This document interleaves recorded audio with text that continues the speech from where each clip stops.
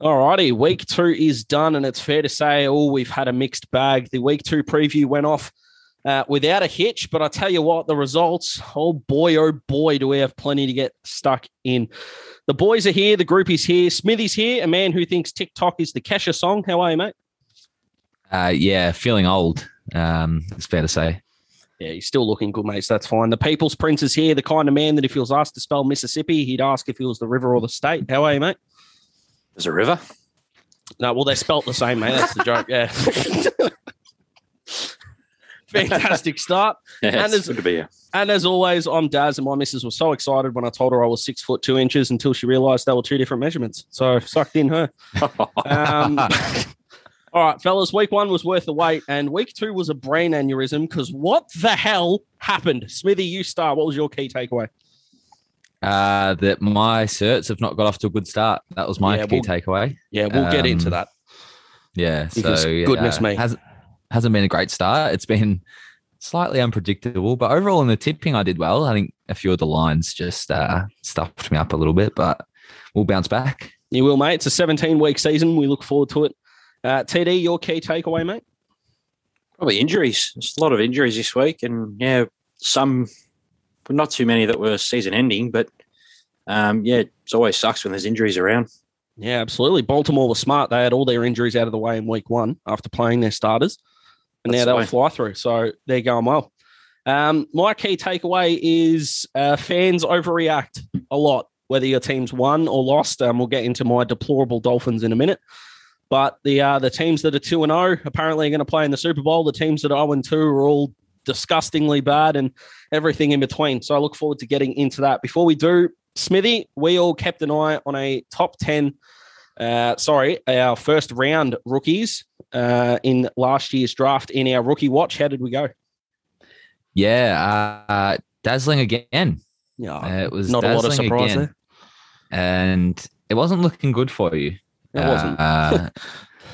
The Penguin, despite being in fair to say, a terrible game script there in Miami, was actually putting up some good numbers, but Ja'Marr Chase put up a touchdown late in the Cincinnati Bengals game, and that touchdown got him over the line. So he ended up with the 3 votes. The Penguin ended up with the 2 votes, couldn't capitalize and get into the end zone this week, but had a pretty good all-round game. And TD's man, Devontae Smith, was nowhere to be seen at home against the Niners. So he gets luckily to get a vote, I would have thought. Yeah, he's got to get better than that. I was thinking of giving it a 0.5, but it doesn't match the system. Yeah, so it's a bit like TD at the moment. We need a lift, and we'll get it out of the big fella. So that gets us to the leaderboard. Ja'Marr Chase has got the 3 votes in both games, so he's on 6. And the Penguin and Devontae Smith shuffled themselves around, so they are on 3. And dazzling dominating, and we'll get into the tips too in just a sec, because dazzling dominating is going to be a theme throughout this show, let me tell you.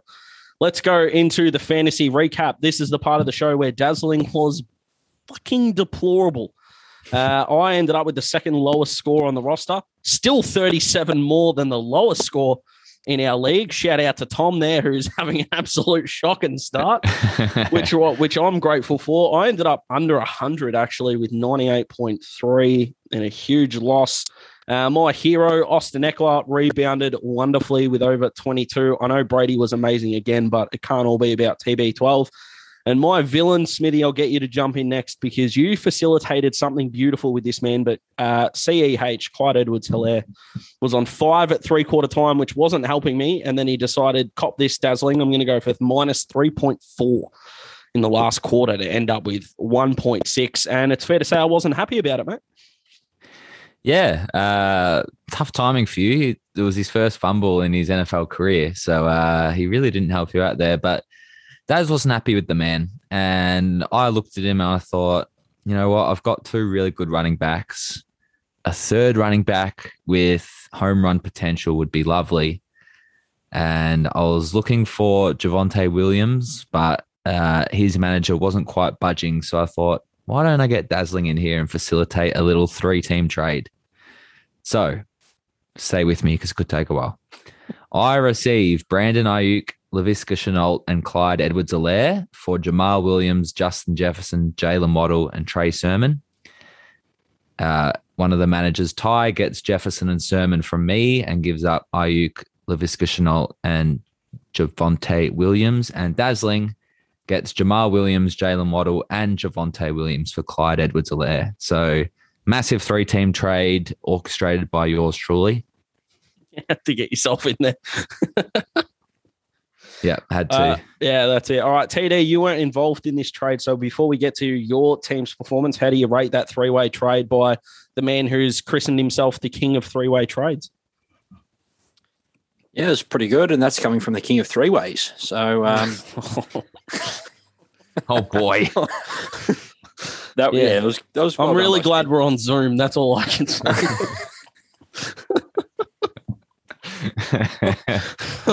Oh, this is good podcasting. All right. Yeah, so you've done well there, Smithy. We'll get back on track, I'm sure. TD, lead us in, mate. How did your team go? Who was your hero? Who was your villain? Yeah, we got the win this week. It didn't look like it at times, but I'll start with the villain. It's going to be. I'm going to put myself as the villain actually because oh boy, I started Wentz ahead of Winston last week, and that was wrong. So I swapped him up this week and started Winston over Wentz, and that was wrong too. So I'll be my own villain here. Luckily, it didn't cost me, but the hero of the week for me was Marquise Brown. He scored 23.3. I needed a good performance from him, and he overachieved. Yeah, beautiful. Love it. Smithy, how did you go, mate? And there is a big rivalry coming up this week. Yeah, I pulled off one of the most unlikely fantasy victories of all time. This was messed up. So coming into today's game, I was down by 36 points. I was getting smashed, pantsed, whatever you want to say. I actually facilitated a trade for Aaron Jones yesterday before this day, before the game today, and was able to start him because I had Jamal Williams originally in the spot. So I could swap them out. And Aaron Jones did what he did today and scored 41.5, and I ended up winning by 5 points. So unheard of. I had 153.4. Aaron Jones is obviously my hero. Just a ridiculous performance. 41.5 points. Insane. My villain is going to be Jonnu Smith. And I was tossing up between him and Joe Burrow because Joe Burrow was so poor that I traded him straight away. But Jonnu Smith, I was really high on him coming into the year. I waited on tight end, passed on people like Kelsey, Waller, and Kittle because I wanted Jonnu Smith, and he hasn't produced yet. So need a lift out of him at tight end. And me and you, mate, we've got the bloodbath, bloodbath of a contest coming up this week. Now, you've got Justin Fields as your second quarterback who's going to be the starter, which means your projection is a little bit down. But let's give the listeners an insight into the arrogance that one of us is going to have this time next week. Yeah, I think the loser is going to be away on a personal matter because it could be a bit of a scathing review of the game by the winner just to rub it in. So it'll be very interesting to see how we go. Yeah, I've got to go look for the one of us will have to go look for their goldfish, mate, who stole our skateboard. So that might take up some of our time. All right, so Smithy's on a high, and let's bring him down to earth because for the last God knows how long, both on this podcast and in personal conversations, this man has given Colin Cowherd let's face it, a truckload of shit for his opinions, his takes, and the fact that this man can get paid $1 million for every incorrect take that he's ever had in his career. And let me tell you, the man can retire now because of it. Smithy decided to take him on in the Smithy Certs versus Blazing 5. Collins delivered up 2 performances of 2 from 5, which is pitiful. He's making his kids eat ramen. It's not okay. It's not right. Smithy opened up with a 2 out of 5, and I'm sure you've gone better, mate. I'm sure you have. You've dominated. How'd you go? 1 out of 5. Not good. But not good. There are genuine excuses here. Excuses. Okay, before you get into that, TD, do you think the listeners who are putting their houses on this because they are trusting our man, surely they should be asking for refunds? Yeah, it's not great advice from him. No, 1 out of 5. Goodness me. That's at least Colin's kids can eat. Hear me out here. So every man and their dog was saying that the Chargers would beat Dallas at home because they had everything go their way. Everything was on their side. They committed 12 penalties for 100 yards. They had 2 touchdowns taken away because of refereeing. It was just terrible. It was terrible to watch. Justin Herbert threw one of the worst interceptions of the year in his own end zone, threw it to a 0-on-4. There was not even a receiver in the area, and it was an easy pick. Just terrible, terrible offensive line play. So many holding penalties that cost them. There's no way that the Chargers should have lost that game. Second of all, the Kansas City Chiefs. Only I could jinx Patrick Mahomes into doing 3 things: losing his first game in September of his career, throwing his first interception in September for his career, and losing to Lamar Jackson for the first time in his career. Never done any of those things before yesterday, the one day that I needed him to produce. Give me a spell, Patrick. And then I had the Cardinals -3.5. Oh, boy. Look, in fairness, they should have lost the game, so I shouldn't be complaining. But You're going to. Kyler Murray, despite how good he was, made some boneheaded plays, including a pick 6 that royally screwed the spread. And the Cardinals secondary, God, they were just awful. And then the Philadelphia Eagles, I blame myself for this one because why did I trust them? Yeah, correct. And I'll leave it at that. Yeah, that's it. So, Smithy, on behalf of myself, TD, and all of the TDs and threes listeners, we don't expect better. We're demanding it next week. You need to have a good hard look at things.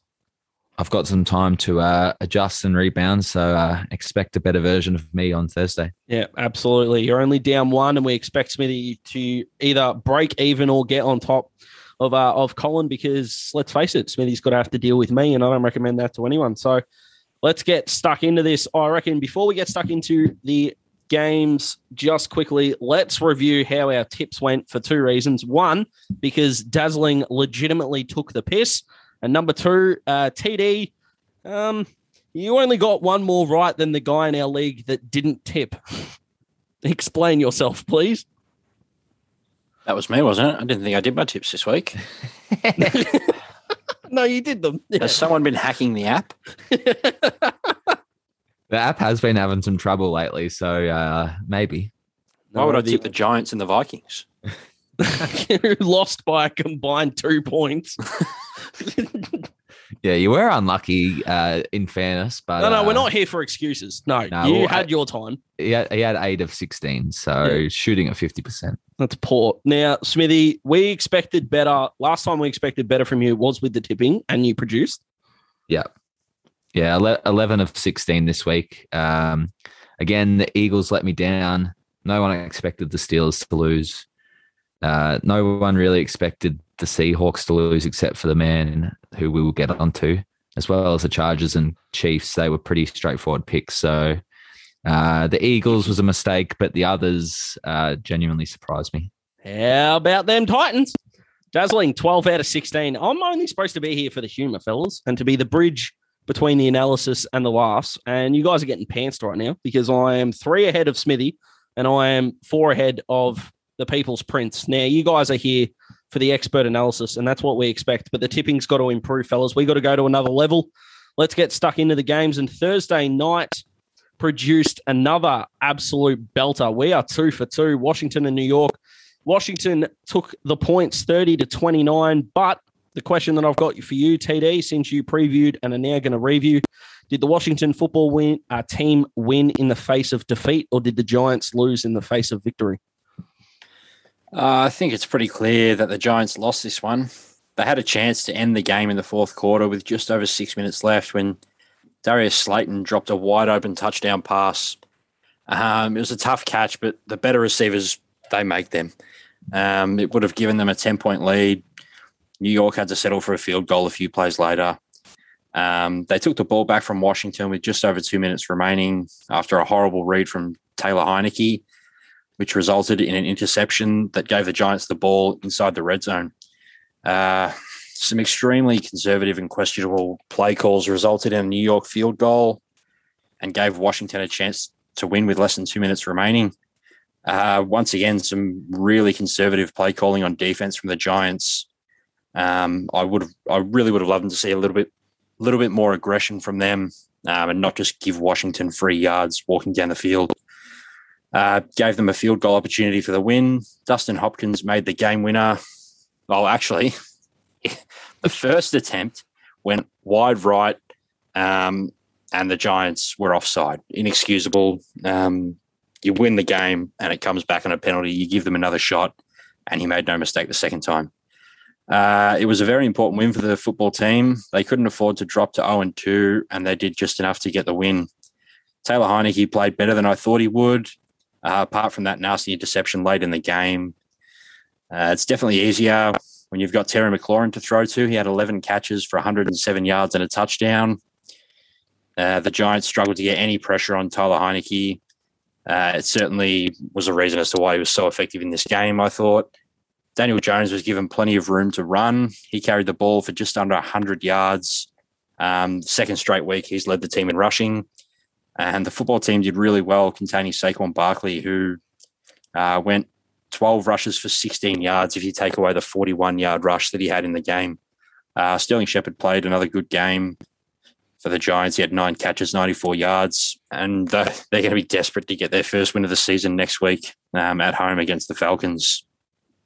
Yeah, they've got a really good opportunity there. Now, Smithy, you have been alone on the Washington Island. I'm not sure if a performance like that is going to get too many joining you, but are you feeling a bit more comfortable there, even though this Washington defense gave up 29 points to a team not many people are thinking are going to be a playoff team? Yeah, look, I'm glad the Washington football team got away with the win here, and me and you could get one over TD, but I was really expecting their defense to dominate the game, and they simply didn't. It was literally a case of whoever had the ball last would win in the end, and luckily for Washington, it was them. Also, shout out to Taylor Heineke.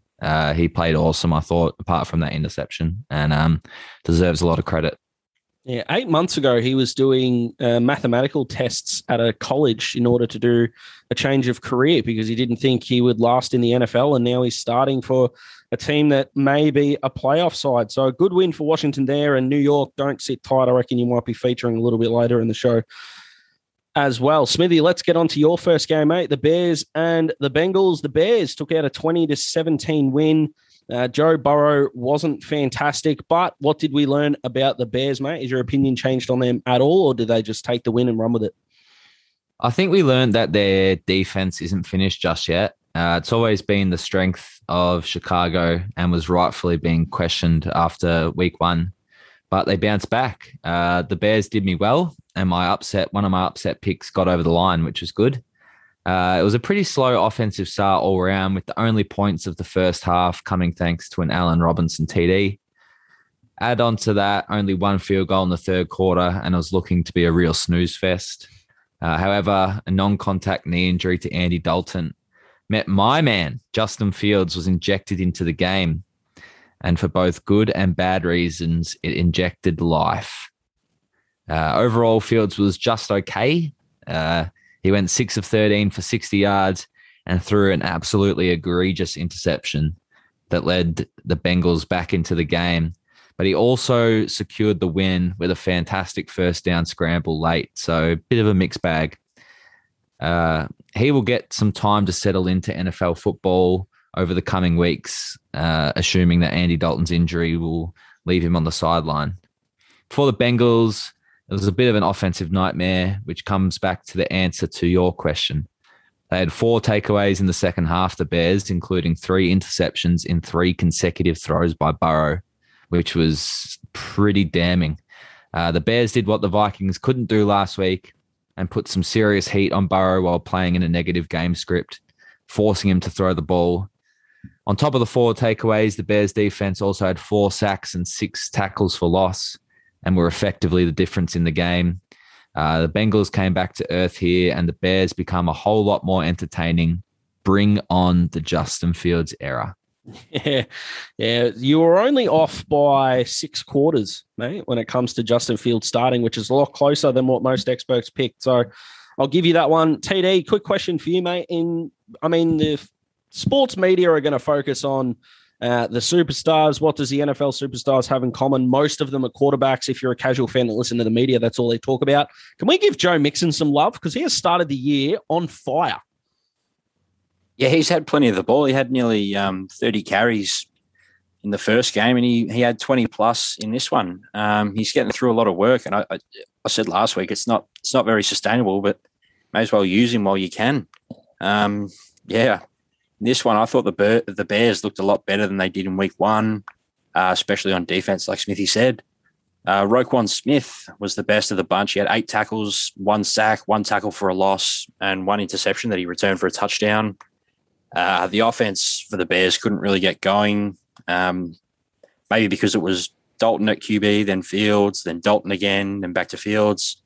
But Chicago only managed 206 total yards. And like Smithy said, Justin Fields did a few nice things. He looked like a threat running the ball. He made a couple of errors as well. But I was really impressed with Darnell Mooney from the Bears. He was the only Bears receiver to have only over 2 receptions, and he totaled 66 yards. So, yeah, I liked the play of Darnell Mooney in this one. Beautiful. Love it. And a good win for the Bears as well. Let's move on. TD, you're in fine form. The Rams and the Colts, one of the first games that you picked when you got to pick what games that you would do, and Smithy's won that right for week 2. Can't wait for him to get stuck into them at the end of the show. But the Rams and the Colts, this was a beauty, actually, and kind of went under the radar, again, for all those casual fans out there who only get snippets of sports media, but a 27-24 win for the Rams. And the real question, the Aussie question, how many beers did LA owe Cooper Kupp? Because he was outstanding. Yeah, plenty of beers, I think. Yeah, I think all of them. Yeah, all of the beers. He bailed them out in this one, to be honest, and was probably the difference on the day. He went for 9 catches for 163 yards and 2 touchdowns, and he's clearly cemented himself as Matthew Stafford's favourite weapon. Kupp was one player I was very high on this season with his new QB pairing, and so far he's exceeded expectations. The Rams were able to get consistent gains rushing the ball, which was a good sign after last week, that they can be more balanced if they need to be. It was kind of a funny game. Felt like Los Angeles were going to run away with it after the Darrell Henderson touchdown in the first drive of the second half. They went up 17-6. The Colts were determined to fight back. They took their next drive for a touchdown and then recovered a fumble for a touchdown where the long snapper hit the Rams player who hadn't moved far enough over for the punt. And just like that, the Colts were in front 17-21 after just a few minutes. They couldn't contain Cooper Kupp on the following drive. He had 2 catches, 54 yards and a touchdown. And Los Angeles never trailed again after that. They hang on to improve to 2-0. The issue for the Colts was finishing drives. They had 4 red zone possessions and only managed 1 touchdown. 2 occasions they had the ball inside the 5-yard line and couldn't get it into the end zone. One of them occasions they had first and goal at the 1, and Jonathan Taylor was held out 3 times before Carson Wentz got sacked on 4th down. Heaps of credit should go to the Rams D-line for holding them out in that situation. It's not easy to 4 plays in a row, and all they needed was a yard, so they did well there. Carson Wentz made some nice plays, but took some big sacks in critical situations, and he threw a horrible interception right near the goal line on a shovel pass that should never have left his hands. He left the game late in the 4th quarter with an ankle injury, which was not good news for the Colts, who are 0-2 and have to be pretty frustrated, I'd say, after they shifted all the momentum in this game and then they were unable to finish the job. Yeah, beautiful. I like it. Smithy, do you think the Colts' year is on the line next week? They've got Tennessee. I think they're on the road. So they go to 0-3. It's pretty much done, isn't it? It's hard to come back from, but I was a lot lower on the Colts than a lot of people. And my season projection of them going 6-11 was probably my most critiqued prediction out of them all. But this is why. Their defense isn't as potent as last year, which has been obvious in the first 2 weeks. And Carson Wentz's injury history isn't going anywhere. Both of those points were proved in this one. And if they go 0-3, it's going to be tough to come back from that. Yeah, and they've got my Dolphins in week 4 as well. So they'll at least be 1-3. So you got something to smile about, Colts fans.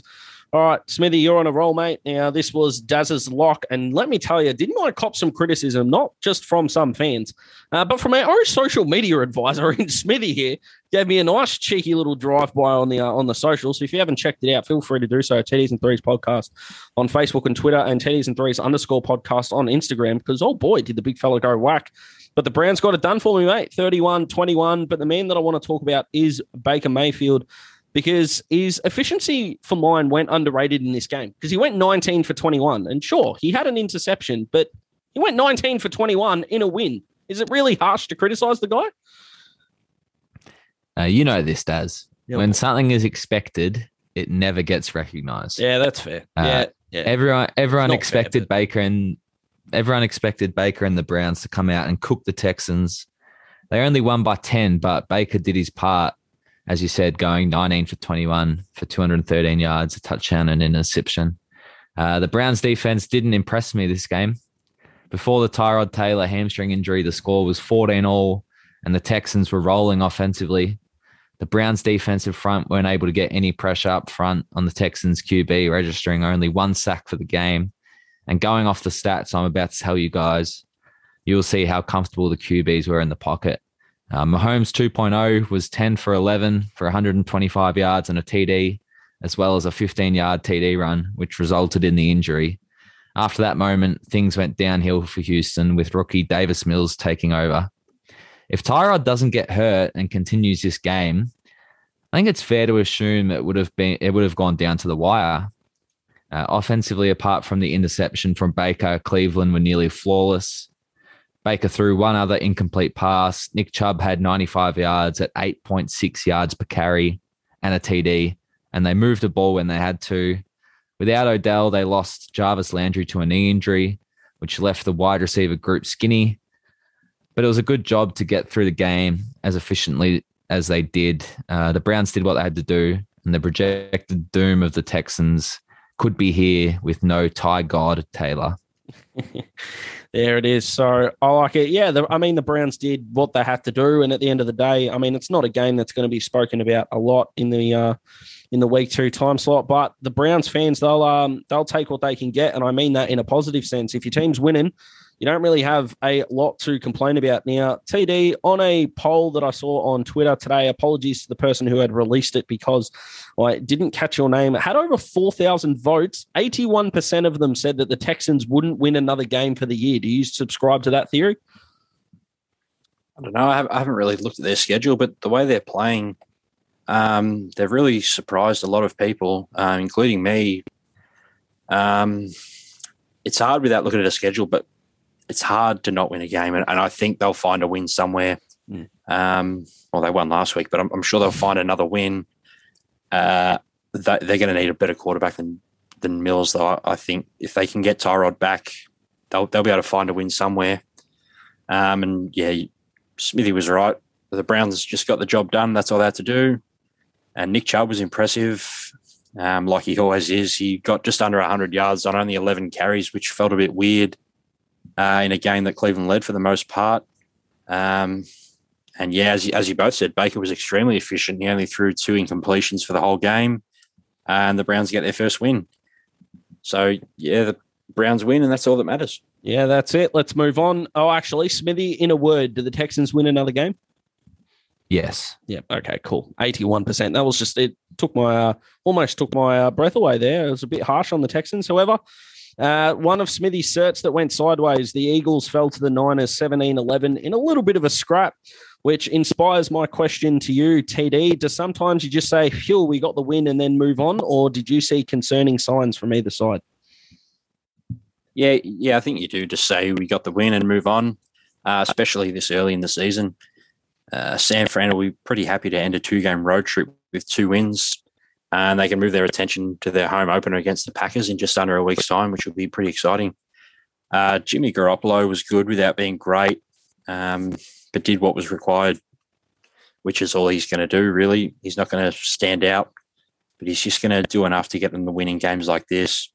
Deebo Samuel stayed hot, had 6 catches for 93 yards, but there wasn't much production from any of their other wide receivers.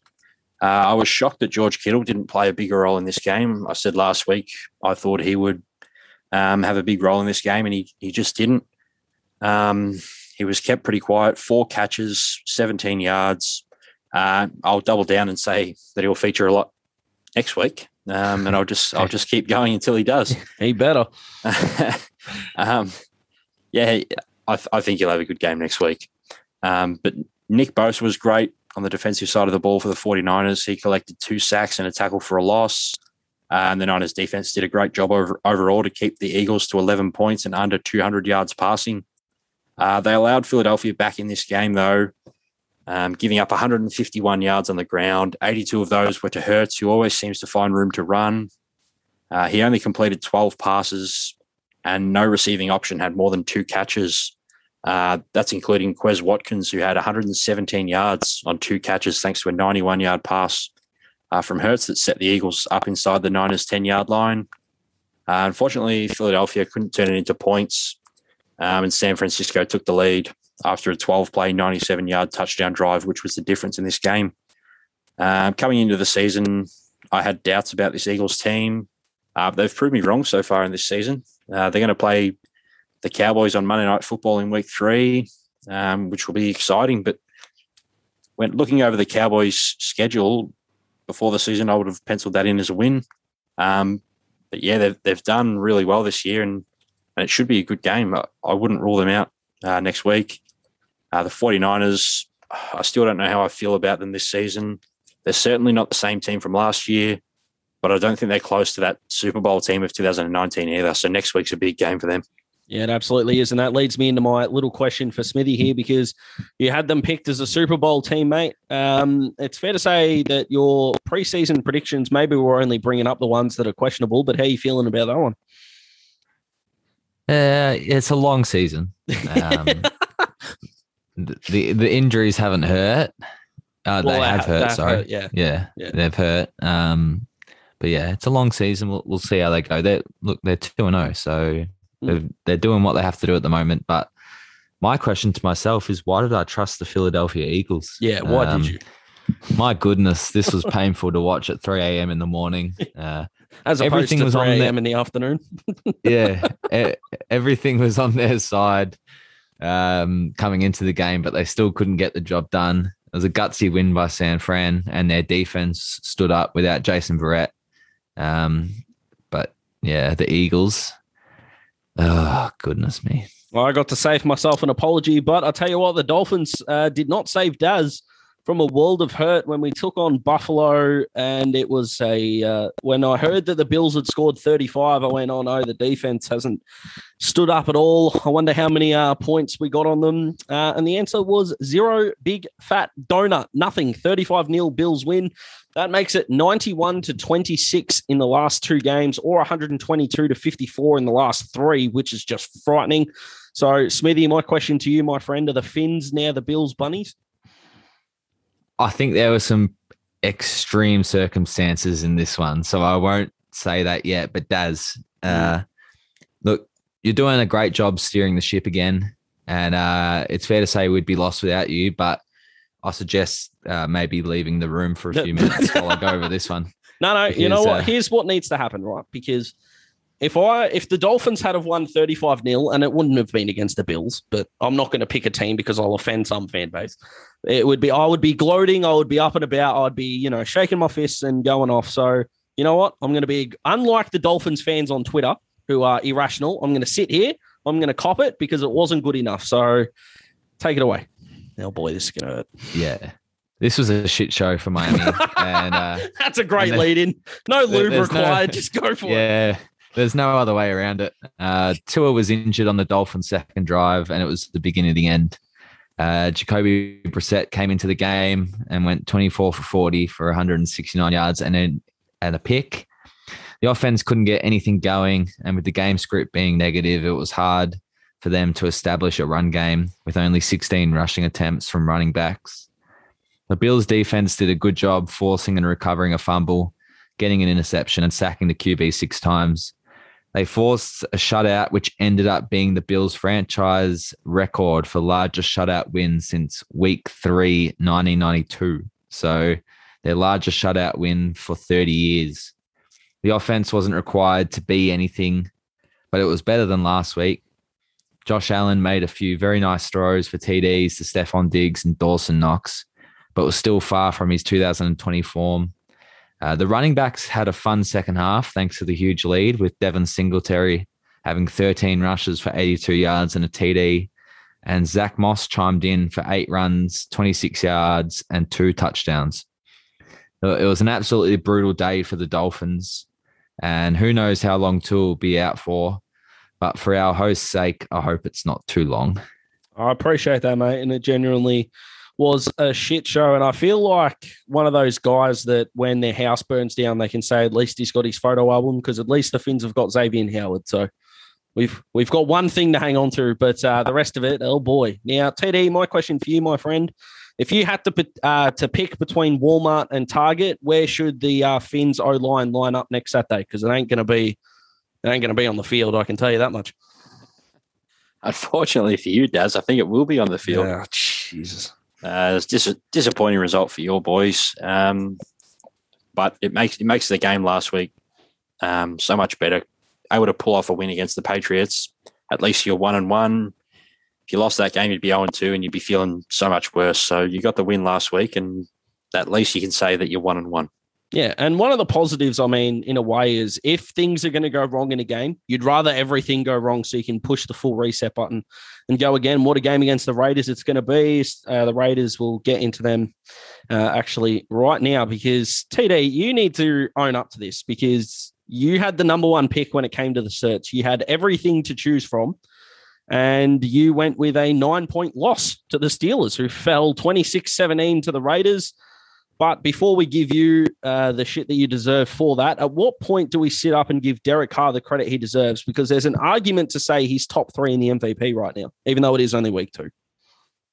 Yeah, I think he deserves his credit right now. He's on fire to start the season, and he definitely deserves more credit than I see him getting. He leads the NFL in pass yards with 817 and has steered the Raiders to a 2-0 record with 2 unlikely wins against the Ravens and the Steelers. Unfortunately, as you said, I locked up the Steelers, which was due to the fact that they were playing at home, and on paper they matched up really well with the Raiders, at least on defense. The offense struggled to get going for Pittsburgh. Their first 3 drives were punt, interception, turnover on downs, which is never great. Las Vegas had a 9-7 lead at halftime, and they led for the remainder of the game. You just felt like the Steelers would be able to turn it on in the second half, but they just couldn't. And plenty of credit should go to this Raiders defense, who were able to make some key stops when Pittsburgh were driving. Najee Harris scored his first NFL touchdown on a pretty simple route, in which he used his speed to brush off the defender and beat the safety to the end zone. Is where I kind of thought, okay, maybe the Steelers run over the top here. But Las Vegas showed they aren't the same team for previous years, and they replied with a 5-play, 75-yard touchdown drive that was capped off with a beautiful rainbow pass from Derek Carr, who just threw it up and let Henry Ruggs use his speed to run onto it and take it to the house. It was why they drafted him so high last year, and hopefully it's a bit of a confidence boost for someone who has struggled to live up to some unfair expectations that come with being a first-round wide receiver. The issue with the Steelers is their offensive line. They allowed 10 quarterback hits and 2 sacks, and they struggled to create space for Najee Harris, who struggled on the ground, managing only 38 of the Steelers' 39 rushing yards on the day, which just isn't good enough for Pittsburgh, a team that prides themselves on their O-line and run game. Their defense is going to keep them in games like this, but their offense needs to be more productive, and that starts with the O-line. Yeah, it definitely does. Smithy, I know that it's going to seem like I'm talking about him a lot, but if I don't, no one else will. Is Derek Carr the third best quarterback to start or is he in the top 3? Can you see 3 quarterbacks that have been better? I know Brady and Kyler are going to be the 2 that get brought up, but I don't see anyone taking his spot in the top 3. Yeah, it's close. Yeah, I think you can definitely put Brady and Kyler ahead of him. I think it's a bit of a toss-up between Stafford and Carr for the 3rd spot. I think Stafford hasn't done a lot wrong. But yeah, it's still very early on, but he has been fantastic. I just love that it's another week and another one of my astute colleagues has blown a lock prediction.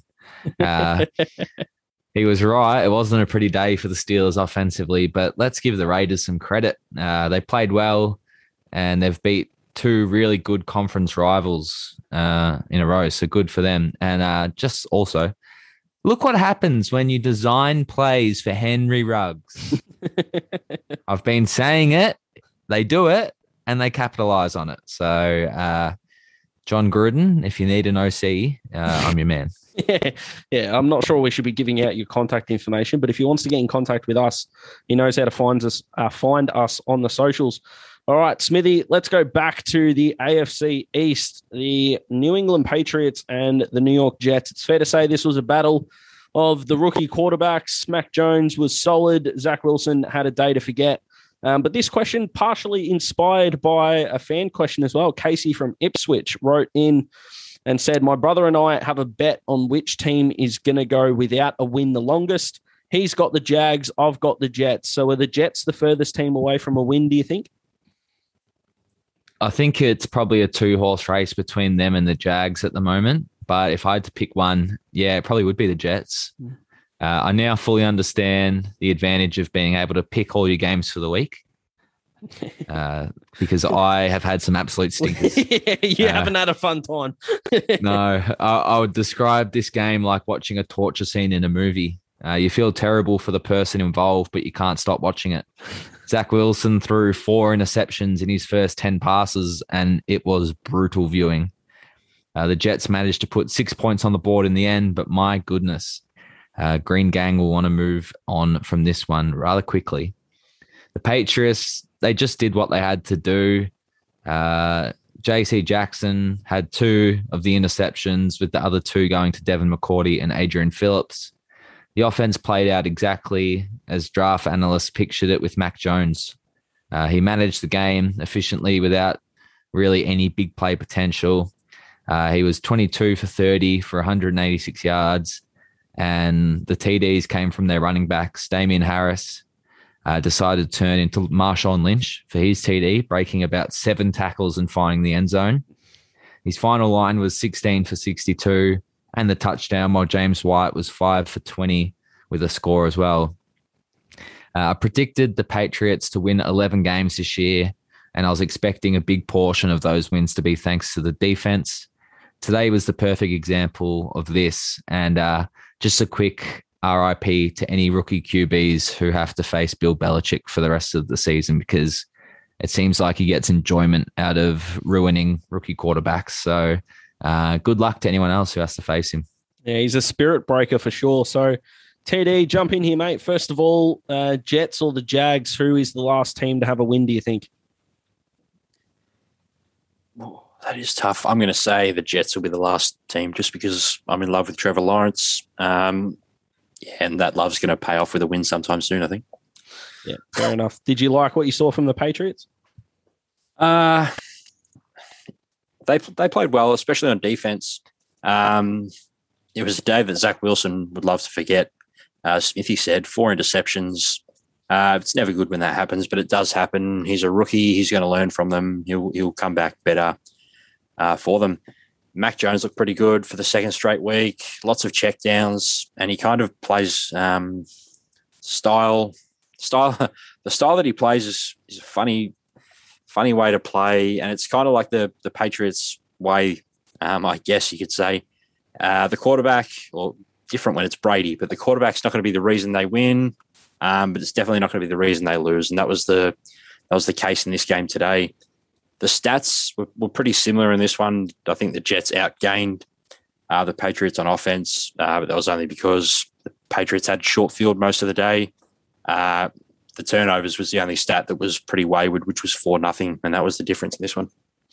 Yeah, beautiful. You're on a roll, mate. We're going to go to the Jags and the Broncos. A 23-13 win for Denver. After week 2, Teddy Bridgewater now is 48 for 71 when it comes to passing for 595 yards and 3 passing touchdowns. Is the need for Denver to upgrade at quarterback lessening at the moment, considering they are, well, not only on a bit of a roll, but Teddy is being not terrible at all?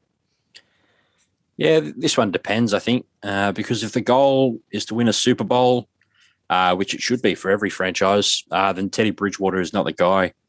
He's shown that in the past. He can be efficient and productive, but he isn't the guy that's going to bring you success. Now, if the Broncos' goal is just to make the playoffs and see what happens, then yeah, Bridgewater's the guy. He has played good this season and was especially good in this game, throwing for 328 yards and 2 touchdowns. But I want to see how he goes against better defenses. And he has a chance to prove me and a lot of other people wrong in the next 2 months with games against Baltimore, Pittsburgh, Cleveland, and Washington sprinkled into Denver's schedule. I think we're going to learn a lot about Teddy Bridgewater and the Broncos as a whole during that span. Javonte Williams looked good carrying the football 13 times for 64 yards.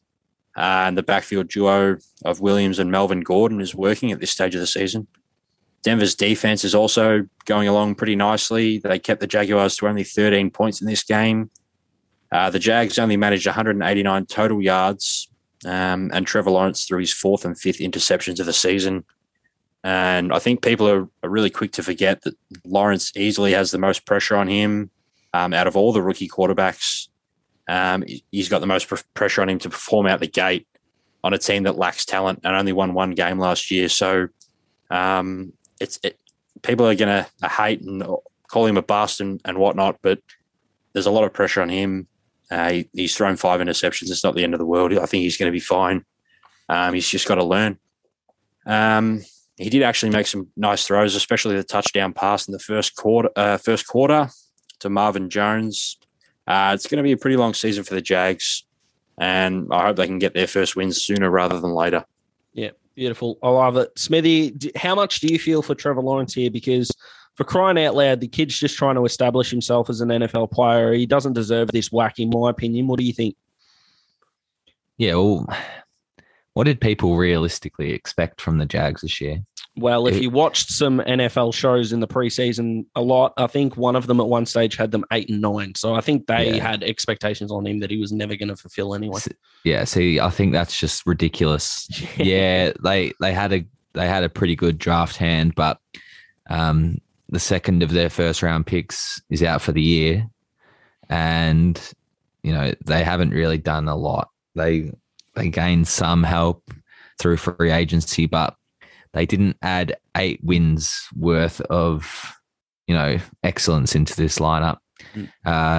Teddy Bridgewater decided he wanted to flaunt his middle finger in my direction for another week with another fantastic performance. They were never in serious danger of losing this game. And with the Jets next week, 3-0 awaits for the Broncos. Yeah, it sure does. So let's move on now, Smithy. Now, because it's your Panthers. Right, and he's rubbing his hands together. He's ready to go off. 26-7, the Saints brought back down to earth, which might tell you either about their inconsistency, maybe how bad Green Bay were last week, but it's not about that. It is about the Panthers. Now, speaking of middle fingers, Sam Darnold might be doing it to the Jets. He's already 10% completion percentage. Actually, I'll start that again. He has improved his completion percentage from last year by 10% already. Small sample size, I know, but it looks like he's flaunting as well. So, Smithy, have you bought your playoff tickets yet? 2-0, you'll be guilty. No, definitely not. I knew our early season schedule up and about was favourable, but it only gets tougher from here. But I'm loving watching Panthers football at the moment. This was another fantastic performance by my boys, putting up one of the most dominant defensive performances I've seen from a Carolina team. And I've got some stats to prove this. So strap yourselves in. Oh, yes, please. The Panthers held the Saints to 128 total yards, the lowest total in any clash between the teams, and the lowest since Sean Payton's tenure, which has been for over 15 years. So that's crazy. The Saints gained only 6 first downs, the lowest amount for New Orleans since 1997. Alvin Kamara was held to 5 rushing yards on 8 attempts, averaging 0.63 yards per attempt, both lows for his career as a starter. The Panthers also had 4 sacks and 2 interceptions in what was an insane performance. There were glimpses of the old Jameis Winston throwing 2 poor interceptions, including one to rookie cornerback J.C. Horn. The Panthers' offense took a back seat in this one. Sam Darnold threw for 308 yards and 2 touchdowns on 26 for 38 and was very solid again. He did have a genuinely terrible interception where he essentially just threw the ball straight to a Saints defensive lineman. But that was his only stain on the day. Christian McCaffrey did his thing with 72 rushing yards and a touchdown and 5 catches for 65 yards. And DJ Moore had a big day with 8 catches for 79 yards and a score. Overall, it was another great Panther performance, and a division win is always way sweeter. Yeah, it really is. TD, jump in. Smithies, all about the Panthers, and rightly so. Let's move on to the Saints, mate. We just have to expect now that they're just going to be consistently inconsistent, don't we? Yeah, I don't know what to think about the Saints, to be honest. I had plenty of question marks over them coming into the year, and I didn't know what to think of them after week 1, and now my head's all over the place about what to think of them after week 2. But the Panthers are starting to earn a bit of respect around the NFL. And after their start this season, I think they deserve it. They've greatly improved on both sides of the ball. Their coaching is great, and they're an exciting football team. I picked the Saints here and questioned the Panthers' offense after a slow start last week, but was quickly made to look like a fool. Sam Darnold was great, nearly the best performance of his career.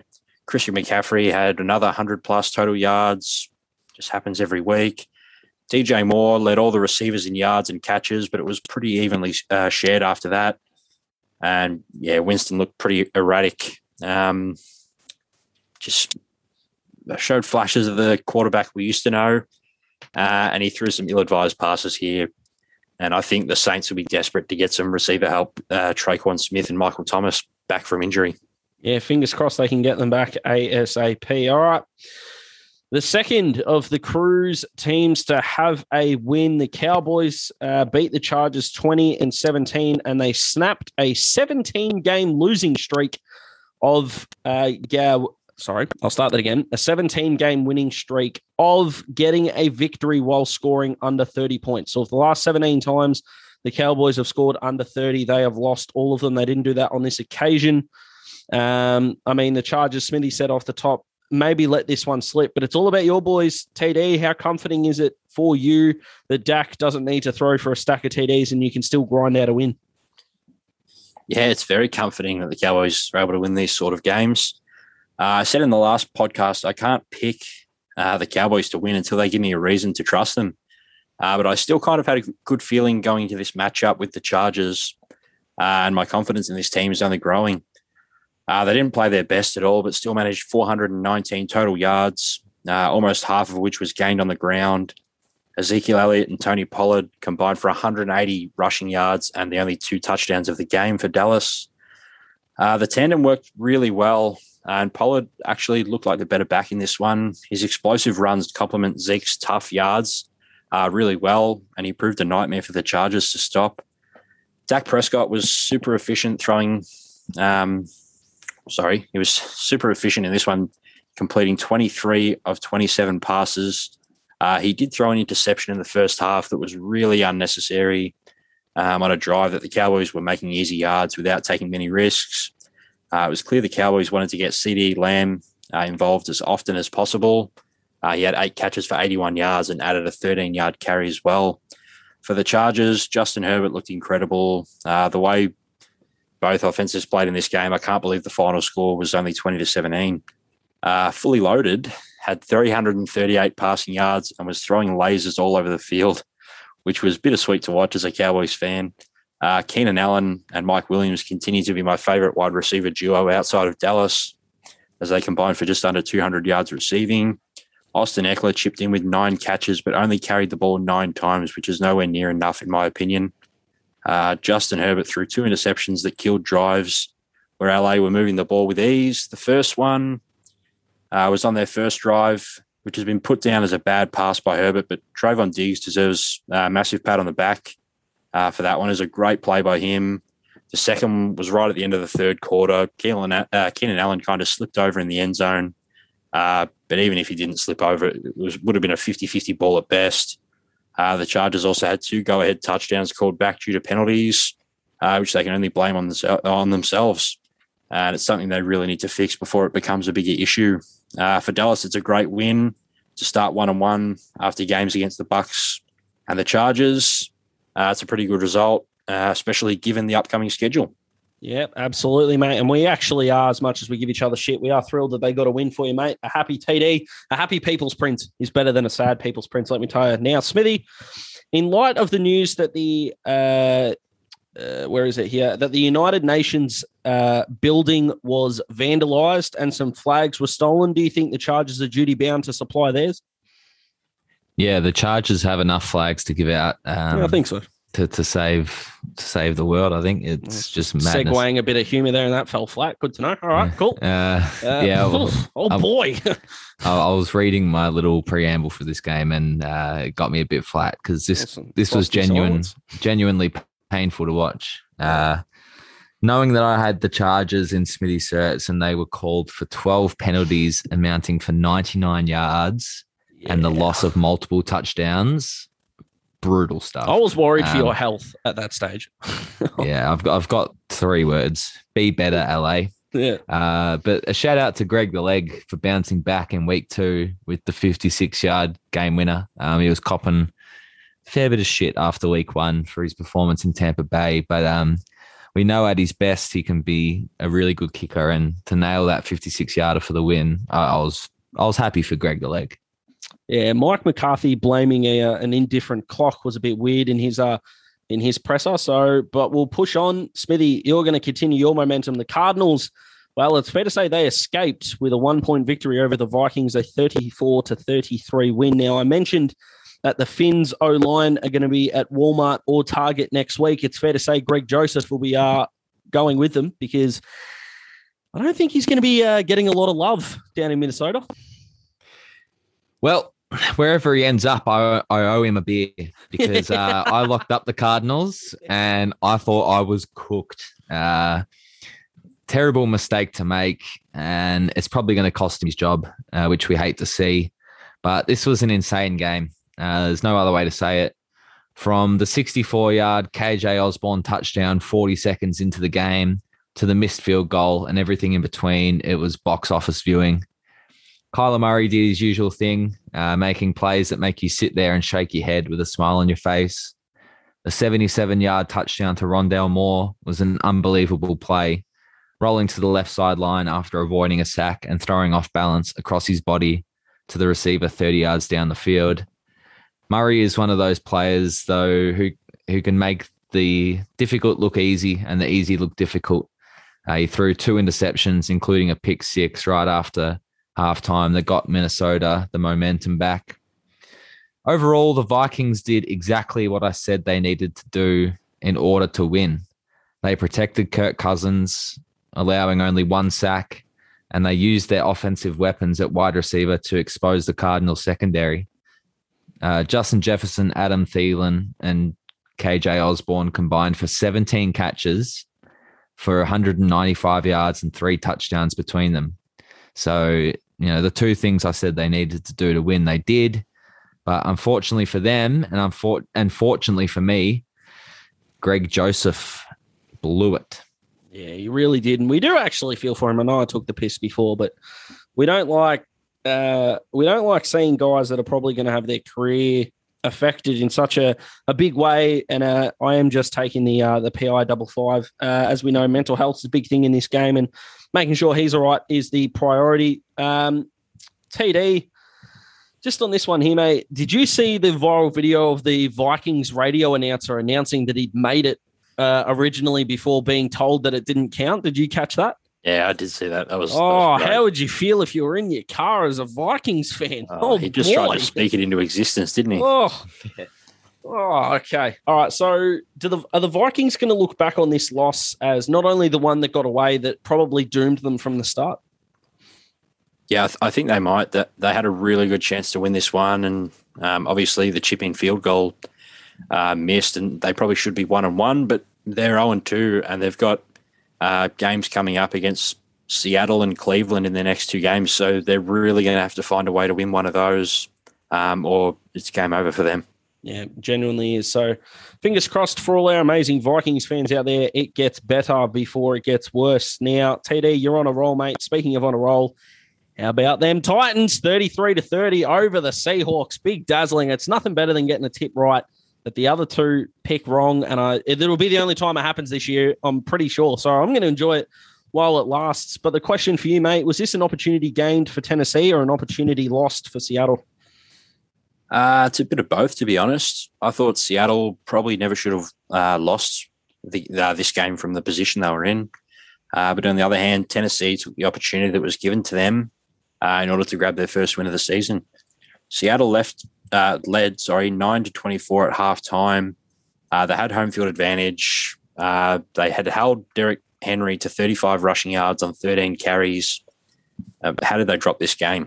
They dominated the Titans in the first half, scored on 4 out of their first 6 drives, and totaled 253 yards on offense. They contained Derrick Henry and had plenty of people questioning if he was the same guy from a year ago. Hopefully a lesson was learnt. Do not question Derrick Henry. Tennessee didn't punt in the second half, and Henry had one of the greatest second halves of any player in NFL history. He carried the ball 22 times for 147 yards and 3 touchdowns, which is just incredible. The Titans outscored Seattle 21-6 after halftime. As the Seahawks went to sleep on both sides of the ball, they could only manage 162 yards on offense and lost all rhythm, having only one drive with more than 4 plays in the second half. The game went to overtime, tied at 30. Tennessee got the ball first, and that resulted in a punt. Seattle got the ball deep inside their own half and nearly lost the game on a safety. The play was blown dead at the 1-yard line. A lot of people are saying that was a sack. A sack and a safety, but they marked him down at the 1, which is pretty lucky for Seattle not to lose it on that play, but they did lose it a couple of plays after when Randy Bullock kicked a 36-yard field goal for the win, which is a big win for the Titans, and it could shape their next few weeks. A bit of change in momentum for their season, and it's a tough loss for Seattle given the situation they were in and the division they're in.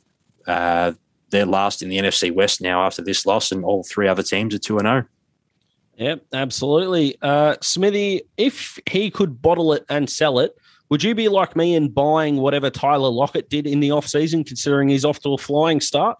What's going on with that man? Yeah, it's crazy. I don't know what juju the Seahawks are running, but he always seems to find himself in just absolute paddocks of space out the back of the defense. I don't know. Maybe he's so small they don't quite see him. But he's been fantastic to start the year. But big congratulations to the Titans. Obviously, they came back from the big deficit in one of the hardest environments to play in the NFL. Also, big shout out to you, Daz. You made a very shrewd selection and gained the overall tipping win for the week. So well done for you. You put your balls on the line and it came off. Thanks, mate. Appreciate that. Despite them not being perfect, this proves that week 1 was purely an anomaly in terms of the Titans' offense, I think. And they're going to be what we thought they would be, and that's a seriously fun team to watch. Yeah, genuinely is. We said they're going to play in a lot of shootouts and they're going to be fun to watch. So we nailed that as well. And I just love the fact that getting on the road can be the best thing for you. As we know, we're obviously in Australia and we can't go anywhere because we're in Victoria, but these guys get to fly around and get to spend that time together. I think it helped them. Again, when you win or lose by field goal, there is an element perhaps of luck in there, but really happy that I got that one 100% on the money. Smithy, again, not a lot of love your way for the Bucks and the Falcons. I mean, it was a high-scoring game, of course, combining for 73 points. But my question for you with the Bucks 48-25 win, there was a report that came out that nearly $9,000 in Australia has been spent on punters betting the Bucks going 20-0 for the season. But my question to you is, if you were an opposing scout, how do you beat them? You beat them by throwing the ball. You throw at their cornerbacks. We saw it in week 1. The Cowboys got very close and Dak had over 400 yards passing. And you saw in this game, the Philadelphia defense made the Falcons look like a college team in week 1. But they managed to put 25 up on the Bucks with Matty Ice throwing for 300 yards overall. And the game was 28-25 Bucks at the end of the third. It was a 3-point game coming into the fourth quarter. But when it came to crunch time, Matty Ice melted into Matty Water. The Falcons' fourth quarter drives were punt, pick six, turnover on downs, pick six, turnover on downs. That's not pretty reading whatsoever. I think the end score reflects what we thought was going to happen. But for 3 quarters, this was a genuine contest. But the Bucs defense stood up late. Tom Brady had another monster game, going 24 for 36 for 276 yards and 5 touchdown passes. And I'm starting to think that he was created in a lab with his friend Rob Gronkowski, who had another 2 touchdowns in this game. But going back to the answer to your question, it is going at the corners. They have 3 very solid starters in Carlton Davis and Jamel Dean on the outside and Sean Murphy-Bunting in the nickel. But there's little depth behind them. And Dean and Carlton Davis are prone to mistakes and penalties. The Falcons' pass catchers had a pretty good day. Calvin Ridley had 7 catches for 63 yards, including a touchdown. And the rookie sensation, Kyle Pitts, was 5 catches for 73 yards, as well as 12 catches coming from their running backs. So, look, can you pressure Tom Brady with the offensive line he has? No. Can you run the ball on the Bucs front 7 defensively? No. But you can throw for a lot of yards, and I think if you're going to beat the Bucs, that's how you do it. Beautiful. I like it. Now, TD, Falcons fans, in a weird way, they lost by a similar amount. They gave up more points. I know they scored more points, but how much sympathy and love do you think we need to send the Falcons' way? Because, oh boy, it hasn't been a good start at all. I'm not going to send them any sympathy or love. To be honest, they've had it pretty good. A few years before, these last couple of years, they made it to the Super Bowl not long ago. And years before that, they just seem to always make the playoffs, always have a winning record. So they can have a couple of years of this. The Bucs in this one, they keep rolling. It was a great performance all round. Tom Brady threw for 5 touchdowns, and the defense also scored 2, which were both on interceptions returned by Mike Edwards. Rob Gronkowski and Mike Evans had 2 touchdowns each, and Leonard Fournette looked pretty good in the backfield. He certainly looked a lot better than Ronald Jones. Every time he's in, he looks a lot more dangerous than Ronald Jones does, and I don't understand why they persist with sharing the load back there. Fournette's clearly the better player, but who am I to question the defending Super Bowl champion coach? That's what we're here for, mate. Obscure thinking. We like it. Yeah. For Atlanta, they looked a lot better on offense, as Smithy said, compared to last week. But after the interception from Matt Ryan on the second play of the second half, they were never really a shot at winning this game. And they're going to be desperate to get their first win of the season next week against the Giants in what is almost certainly a must-win game for both. The Buccaneers will play the Rams in what will be Tom Brady's first ever game in LA, which I'm looking forward to. Yeah, it's going to be an absolute belter. You're on a roll, mate. Let's move on to the Chiefs and the Ravens. What an upset this was, 36-35. The Ravens. Now, I've got 2 questions for you, mate. Number 1, should we let the Chiefs know how to find Smithy so they can get him back for jinxing them? There's only one acceptable answer. Correct. Very good. Yep. So, Chiefs fans, hang tight. We're going to let you know how to track down Smithy so you can let him know what you think of what he's done to your mob. Second question. I mean, look, week 2, yes, there's 15 more weeks to go. I know this is a premature call, but work with me. This has to be the win of the year. I mean, this was Lamar had everything going against him. Injuries, the record against Mahomes, the record against the Kansas City Chiefs. Tick, tick, tick. He's done all that. This has to be the win of the year. It's so hard to imagine someone having a better win than this before we hit the playoffs. Yeah, it was a really good win for the Ravens, and it was a really important one too after blowing the game last week to the Raiders. They did it running the ball, and they did it on the back of Lamar Jackson. And he definitely should be the story in this game. He dusted himself off after a shaky start. It included 2 interceptions in the Ravens' first 3 drives. One of them was returned for a touchdown. He did it in the air and on the ground, 239 passing yards with a touchdown and 107 rushing yards and 2 rushing touchdowns. And he carried the team on his back. Tyson Williams also added 77 yards rushing, and the Ravens, as a team, rushed for 251 yards, which is just insane. Marquise Brown was the man receiving, 6 catches, 113 yards and a touchdown. And he's playing like the receiver that Baltimore needed him to be last season. He obviously wasn't that guy. That's why they brought in Sammy Watkins, but he's turning into that guy this year, which is good. Maybe it's because Sammy Watkins is there, taking a little pressure off him, but it's good to see. The Ravens' defense was almost non-existent for majority of the night, but they came up big when Kansas City were driving down the field in the final 2 minutes. Already in field goal range, the rookie linebacker, Odafe Oweh, forced a fumble on Clyde Edwards-Helaire, which Smithy said earlier in the show, his first fumble in the NFL, and it sealed the game. The 4th and 1 call with just over a minute remaining by John Harbaugh was a desperate attempt for him to announce to the world that just like Zach Taylor in Cincinnati, he's got some big old balls too. This is turning into a segment, and I never thought it would. Just yeah, his balls are just as big. Oh, and I know from experience. That's what? Lamar picked up the first down and he called game. Patrick Mahomes was great in this game as well, 343 yards and 3 touchdowns, but the Chiefs' undoing was on 3rd down. They converted only 1 of 6 opportunities on 3rd down, which is a big reason why they were not able to hang on to the win. Travis Kelce continued his dominance and went for over 100 yards and a touchdown. And it was pretty refreshing to see players like Byron Pringle, Mecole Hardman, and Demarcus Robinson step up and make some plays on what was a very quiet night for Tyreek Hill. Kansas City will take on the Chargers next week in a divisional match that almost certainly shouldn't be on at 3 a.m. in Australia, while Baltimore will get to take on Detroit. Yeah, it's going to be an absolute corker in that game.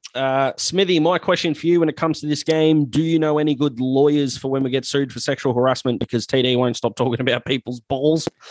No, but I think we need to find one. Okay, so if there are any lawyers listening, look, the budget's not especially large, but we feel like something's going to happen soon. So please get in contact with us. But all jokes aside, mate, look, how vindicated do you feel, or are you as vindicated as I am? Because we have been staunch Lamar Jackson defenders even in the preseason. So we're not jumping on the bandwagon here. We've helped build it because the disrespect towards this man has been deplorable. And to use your favorite word, egregious. I mean, I'm sitting back and counting my millions at this point. What do you feel? Yeah, look, it was a tough loss for me to watch considering I needed it to tie Colin for the week. But to know that it was done by Lamar Jackson on a performance in prime time with everyone watching and him single-handedly leading them to victory, it's vindication, like he said. And we've been on the bandwagon since this podcast started. Pretty sure we spoke about it in our first ever episode. Yeah, we did, yeah. Which was a good 5 months ago now. So we're not jumping on now, and I was happy to see it happen. But as I said earlier, Patrick Mahomes, he had not done 3 things, and that's lose in September, throw an interception in September, and lose to Lamar Jackson. And as soon as I put any faith and place significance on the game, he blows it. This game also proves my point.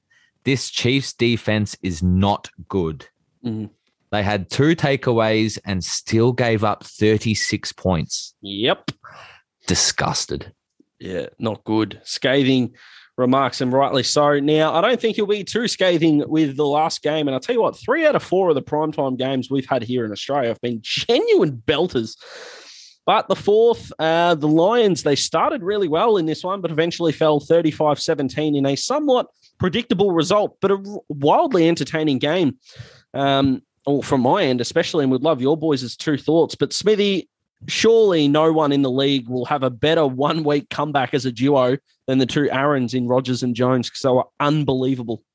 Yeah, I don't think we will, because if you put these guys' stats from week 1 next to their stats from today, you would think they are 2 different people playing 2 different leagues. Yeah, random testing maybe might be required. It wasn't all smooth sailing for the Cheeseheads at home, though. But the end scoreline reflected the sentiment I had for this game in the preview, which was a get-right game. Aaron Rodgers went 22 for 27 for 255 yards and 4 TDs. reminding everyone, including you, Dazzling, that he isn't done just yet. But the story for the Packers was Aaron Jones. They made a conscious effort to get him involved in this game early after last week's catastrophe, and it paid off big time. He ran 17 times for 67 yards and a rushing TD, but did his damage in the passing game with 6 catches for 48 yards and 3 touchdowns, becoming the first Green Bay running back in history with 3 receiving touchdowns and a rushing touchdown in the same game. But as I said earlier, it wasn't all smooth sailing with the Lions coming out and gunning early, which made the Packers defense look second rate. It only took 7 plays for them to open the scoring, thanks to Quintez Cephas. And then in the second quarter, Jared Goff dropped a dime in the back of the end zone for TJ Hockenson. The half was capped off with a field goal, and the Lions led 17-14. After Goff's 2 touchdown passes, the Packers had allowed 7 in the first 6 quarters of the year, which was the most in franchise history. But after halftime, the Lions looked like the team we projected them to be going. Then these were their drives after halftime. So it went turnover on downs, fumble, punt, interception, and then turnover on downs, which secured the Packers the win at home. I'm still not sold on the Packers. Aaron Rodgers looked way better, but still missed a few throws that he would usually make. And this defense looked terrible for a half. But the one thing that I will say is they need to start the rookie Eric Stokes over Kevin King. Stokes looked really good in this game. Late first-round pick out of Georgia. And Kevin King has been renowned for getting torched for years now. So make the move. There you go. I like it. Now, TD, finish us off, mate, with a quick prediction as well. How many years until we see Detroit back in primetime? Because they've let us down here. Yeah, they really have. But we're going at a pretty good strike rate. Most of the primetime games have been pretty good. Probably a couple of years for Detroit, though, until they're, let's say, relevant again. They'll probably find a primetime game sometime soon. Big takeaway from this game is everything is okay in Green Bay after all, at least for now. Aaron Rodgers is back in form, and after 1 week of people speculating and overreacting and even forming stupid sorts of conspiracy theories, the Packers get their first win, which is, good for them. Yeah, absolutely. Finished the week off well. Now, this segment went off the chain last week. This man, our man, TD, sits down. He lets us know not just of the best performances, because everyone does that. We want to know what the great man feels inside, in the heart. That's what we're about at TDs and Threes. With TD's piss takers, this went really well last week, and we know it's going to go bigger and better as the year goes on. So take it away, mate. Who took the piss in week 2? Yeah, there was plenty of piss takers in week 2, and quarterback was a pretty hard one to pick. There was plenty of people I could have chose, but I went with Lamar Jackson. 239 passing yards, 107 rush yards. He, as you guys said, gets a lot of hate for not being the typical quarterback. But I think he gave the haters the middle finger in week 2. He had 2 early turnovers, but was able to bounce back and lead Baltimore to a come-from-behind win. And he demanded the opportunity to win this game, which he did. Running back, Derrick Henry. There was questions in the last week and the first half of this game about him hitting the running back wall. The first half, as I said, had only 13 carries for 35 yards. He ended with 35 carries for 182 yards and 3 touchdowns. He added 6 catches for 55 yards, and he carried the Titans to a second half comeback. So that's why he's there. Wide receiver, I've gone Cooper Kupp. He had 9 catches for 163 yards and 2 touchdowns. He was one player I was looking forward to watching this year with the addition of Matt Stafford. Not only did he have a big game, but he also played a big part in their win. So that's why he's there. Tight end, I've gone Travis Kelce. He went for over 100 yards and a touchdown and 7 catches. He had an extremely improbable 46-yard touchdown, which only had a 3% chance of a touchdown or scoring on that play, according to the NFL's next-gen stats. Personally, I really hate probability stats like that, but it just shows how good the touchdown was. He's always consistent. He's been the best receiving tight end in the NFL for 5 years. And he's been rewarded with a spot in the piss takers. Which is all that he's playing for, really. Let's be honest. Exactly. He's got the Super Bowls. That's all he's got left. Yeah, that's all he needed. He'll love that. What about defense? Yeah, defense, I couldn't go past Smithy's Panthers. Bang. They only allowed 7 points, only allowed 128 total yards, and they kept the Saints to only 43 total plays. They held Alvin Kamara to 5 yards rushing and 48 total rushing yards, 2 interceptions, 4 sacks, 3 tackles for loss, and 11 quarterback hits. So they were there. I had to change it a couple of times. I had the Bucks in there because they scored a couple of defensive touchdowns. I had the Bears because they played pretty good on defense, but I had to rethink and put the Panthers there because what they did was really impressive. Yeah, it really was, mate. Now, Smithy, I think you'll agree with me on this. There's only one person that has been on the TD's piss takers twice in a row, and it's our man. He's ripped the piss again. It's not all right what he's doing. It's extraordinary quality. Yeah, it's crazy quality at this stage. And, you know, I feel sorry for you because you have to back that up with your segment, and it's not a great spot to be in because it's a very high bar. Right, that's it. I feel like the fat guy at the diving board when they're doing Olympic practice. I'm just looking down going, what am I supposed to do here? I'm out of my depth, but I'm going to give it a crack. But before we do, Smithy, do you think anyone was stiff to miss out? We got to give TD some honest feedback, but I reckon he's done pretty well.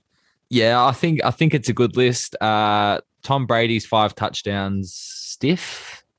And Aaron Jones, as good as Derrick Henry was, Aaron Jones was just incredible today. So a few that was stiff to miss, but can't argue too much with the list, to be honest. No, I love it. I'll convince you that Tyler Lockett exists one day, TD. He was stiff to miss last week, was dominant. Again, I'm not saying he was better than Cooper Kupp, but I really liked your list, mate. All right. I'm sure he'll find his way in. If he keeps playing the way he is, he'll be a piss taker eventually. I'll tell you, you know what? I reckon it's driving him, really. I reckon he's woken up this morning. He'll wake up the morning after he listens to this, and he's gone, I'm going to get him to notice me. And then from there, they're only going to get better and better, Seattle. So fingers crossed the great man does get in there. All righty.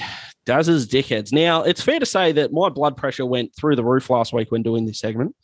And the feedback that I've gotten is, Daz, you've got to warm into it, son. And then you've got to go at the end. You get it all off your chest. You're feeling good. You can have a day off, have our NBA content come out the day after you're listening to this. So check that out as well. And then by the time we hit the preview, Daz is feeling good. Smithy's feeling good. He'll bounce back. TD's feeling good. And we go into another week. So that's what I'm going to do. So Daz's dickheads is, look, they're 3 either people or groups of people that not only need to have a good hard look at themselves, but they're going to cop their right whack, I reckon. And Daz gets, look, let's face it, irrationally angry when it comes to sports. And these two things have combined. So let's get into it. Now, number 3, this one hurts me because it's someone that I really respect. And I think it's someone that's fallen away. And I think it's someone that needs to spend this week having a good look at themselves. And by the time we hit week 3, he's either got to go to another level or he might cop it bigger and better than ever. And that's you, TD. You've let us down, mate. And I'm not happy with how you've performed. And I don't think you would be either. You had the first pick in the locks. You had everyone to pick from, barring who you picked last week. And you got it wrong. Not good enough. You're tipping this week. Like I said earlier in the show, you got one more than the guy who was too lazy to put his picks in. You've got to be better than that, son. You need a couple of days to rebound. And Smithy, don't you laugh either. You're on the warning trail too. You went 1 from 5 coming up against Colin, and you're strutting around like a peacock, and that shit can stop right now. So both of you boys are on notice. And by the way, if I have a poor week next week, I'm going to be on my own list. So I'll put myself out there. But you boys are the judges. Do you think that's harsh or do you think it's fair? Nah, very fair. Yep. TD? Yeah, it's pretty fair, especially coming into the season, how I raved about being sneaky high on the Raiders. And what do I do in week 2? I lock against them. So I've only got myself to blame. Yeah, a week's a long time in football, mate, as they say. Now, number 2, now this one is purely on field, I promise. And then number 1 is going to be something about life that shits me up the wall. But here's number 2. Now, there are plenty of amazing things in New York. There's the pizza, for one. There's the culture. There's the art. There's the food. There's the sport. Or is there the sport? The Knicks have been crap for a while. I mean, they've come good now. The Jets, they're a dumpster fire. But when you've got so many games on the same day, it can often be forgotten that there was a team that really shit the bed on Thursday that need to be spoken about. And I'm looking at you, the New York Giants. You gave Washington 2 attempts to win that game. 2.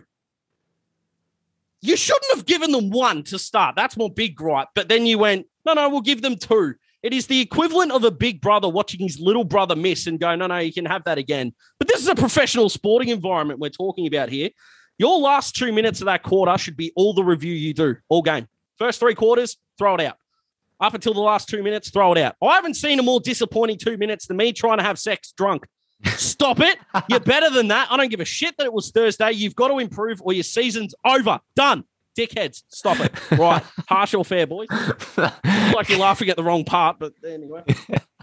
Yeah, that's fair. Funny, but fair. Fair for me too. That's you know why, good. Giants? Because I ain't getting paid millions and you are. I'll happily take some of your salary. Stop it. Right. Number 1. Now, this is about life. Because it's happened again. Now, I've complained about this to Smithy on a couple of occasions. My poor, amazing, talented girlfriend cops this a bit because I have to take public transport nearly every day. And there are 2 things that I believe you don't do on public transport. Number 1, don't answer your phone on public transport, and especially don't put it on speaker. But for all you morons out there that do that, you get a pass for this week. Because there's another group on public transport that can fuck right off.